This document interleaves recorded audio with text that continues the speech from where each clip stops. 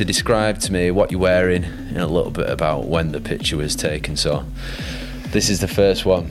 Okay, what I'm wearing is just a Empt sweat, kind of striped sweat. It's a sick fit. A bag my friend Danji from London made.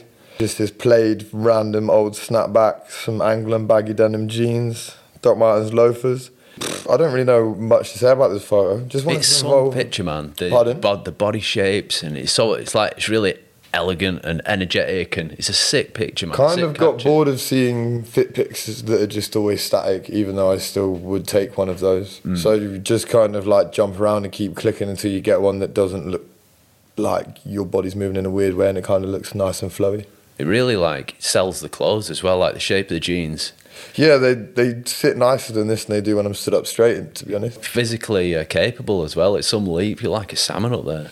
Yeah, man, I did gymnastics for 8 years. Is that right? 8, 9 years. Did you get your bag of one? Pardon? British Amateur Gymnastics. Nah, I just kept learning how to do more and more backflips until I couldn't do any anymore. I've just seen you showing your backflip prowess on the Instagram. Oh yeah, into the water off the boat. Yeah, that was the first time I'd done it fully dressed into water with a hood up, and that was a really weird experience.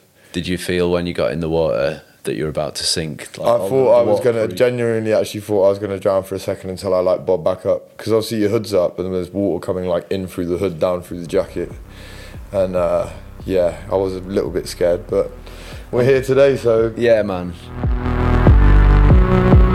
I want you to swipe to the left, I think, for your next picture. Bomb. Oh, okay. This one. So my friend Ollie, that I did those forager bags with. This was for a shoot for his thing called Container.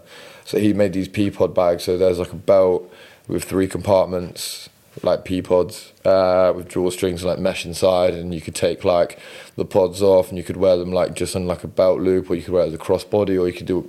It was kind of like a multi-purpose thing, but that was like a favour for a friend shoot, and then he was just like, you can style yourself. So I kind of just put myself in black and white techie-ish stuff to match what that didn't draw away enough from the green bag that he'd made. Yeah. But now the hat is one of my, that's my hat, but he made the hat also, Prada shades. I'm not going to tell anyone where the jacket's from because I'm a little gatekeeper and nobody knows about this yet. Tell me off mic, man. Yeah. I'm going to start selling it soon, so look at Royal Rags. Oh, sick. You'll find it. Okay. But, so, again, it is some picture, man. Like, thank you. I remember seeing that one popped up on the gram, and it was so different to what everyone else was doing. I was so cold in that photo. That was in Sheffield, actually. It's proper forest vibes, isn't it? Like, so we did like half of the shoot in the studio, and then we went to do a load of night stuff in that forest, and then we went into the peaks to like run up and down the roads, and they would like film out the car. And that jacket is like transparent, like see your hand through it, and I've got like no layers on underneath, and this was in like December, and it was so cold, and like it took them so long to, like, I love them all and I'm not dissing them, but it took them so long to set up. I'm not. It looks like it did, man. The effort's been put in. Oh, the effort's been put in. There was smoke machines. There was a light that was like 10, 20 feet in the air. All there was different lights colours from all directions. All these flashes, desks. Like, it was basically the whole studio had just been moved into the woods. It was crazy. But for the whole time, I just had to stand in the same spot, so everything was sorted. So I was like, by the end of it, I just couldn't feel any part of my body.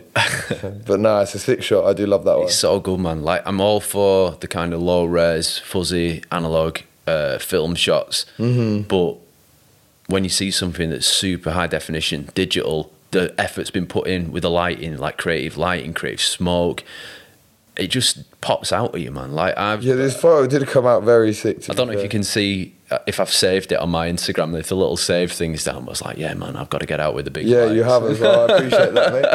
Thank you very much. A little bit of inspiration for you. Helping the reach, mood board on that. Yeah, man, I appreciate it. Yeah, you've even commented cold. It is cold. Yeah, man, appreciate the love. Thank you. All right, let's sweep to the next one. Oh, 2016. Is that right? So how old are you in 2016? What year are we in? 2023, and I'm 27 now. So you're a kid. You're going to have to do the math. 19, is it? Around that, maybe. So it's a skating. For the people who are listening in audio, tell us a bit about the picture. So my mate Harry, who's now, obviously this was ages ago, is a lot older, sick photographer, photographs loads of musicians and famous people, but we grew up around the same place, and there was only one skate park. I skated loads back then, not so much now because I'm older and it hurts, but he just took a few portraits of me and then a few photos of me skating.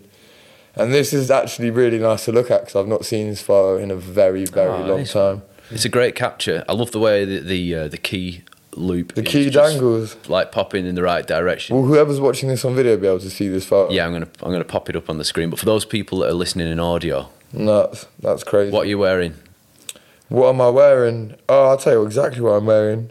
Straight cut that was my favourite hat, man. Yeah, I'm wearing straight cut Dickies, Converse 1 Stars, a polo jeans old hat, probably Corrupt FM inspired.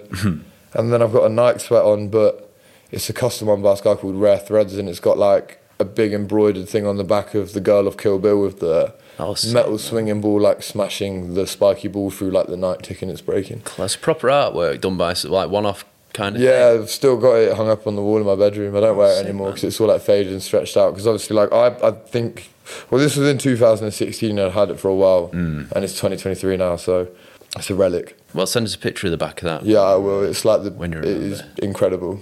It is so good. No, I'm glad I picked that one out, man. I'm really glad you picked that one out. I'm going to, as soon as we're done with this, I'm going to go and find it and screenshot it. I think the reason I picked that picture particularly is because of the skating element and how much of an influence skating. We'll get onto this more in the main podcast, but it was a big part of your birth into liking clothes, isn't it? Yeah, 100%. Skating and music was pretty much 100% of the reason I got into clothes, I think. Well, I'd always liked clothes anyway, but then you just see people wearing cooler and cooler stuff.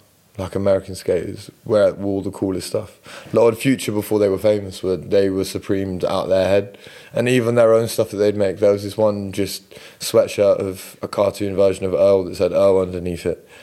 And I would still wear that to this day. I just thought it was like the sickest thing. Do you know what I mean? And I feel like that's what kind of got me into it. And then UK hip-hop, polo sport, Tommy Hilfiger, all of that kind of stuff.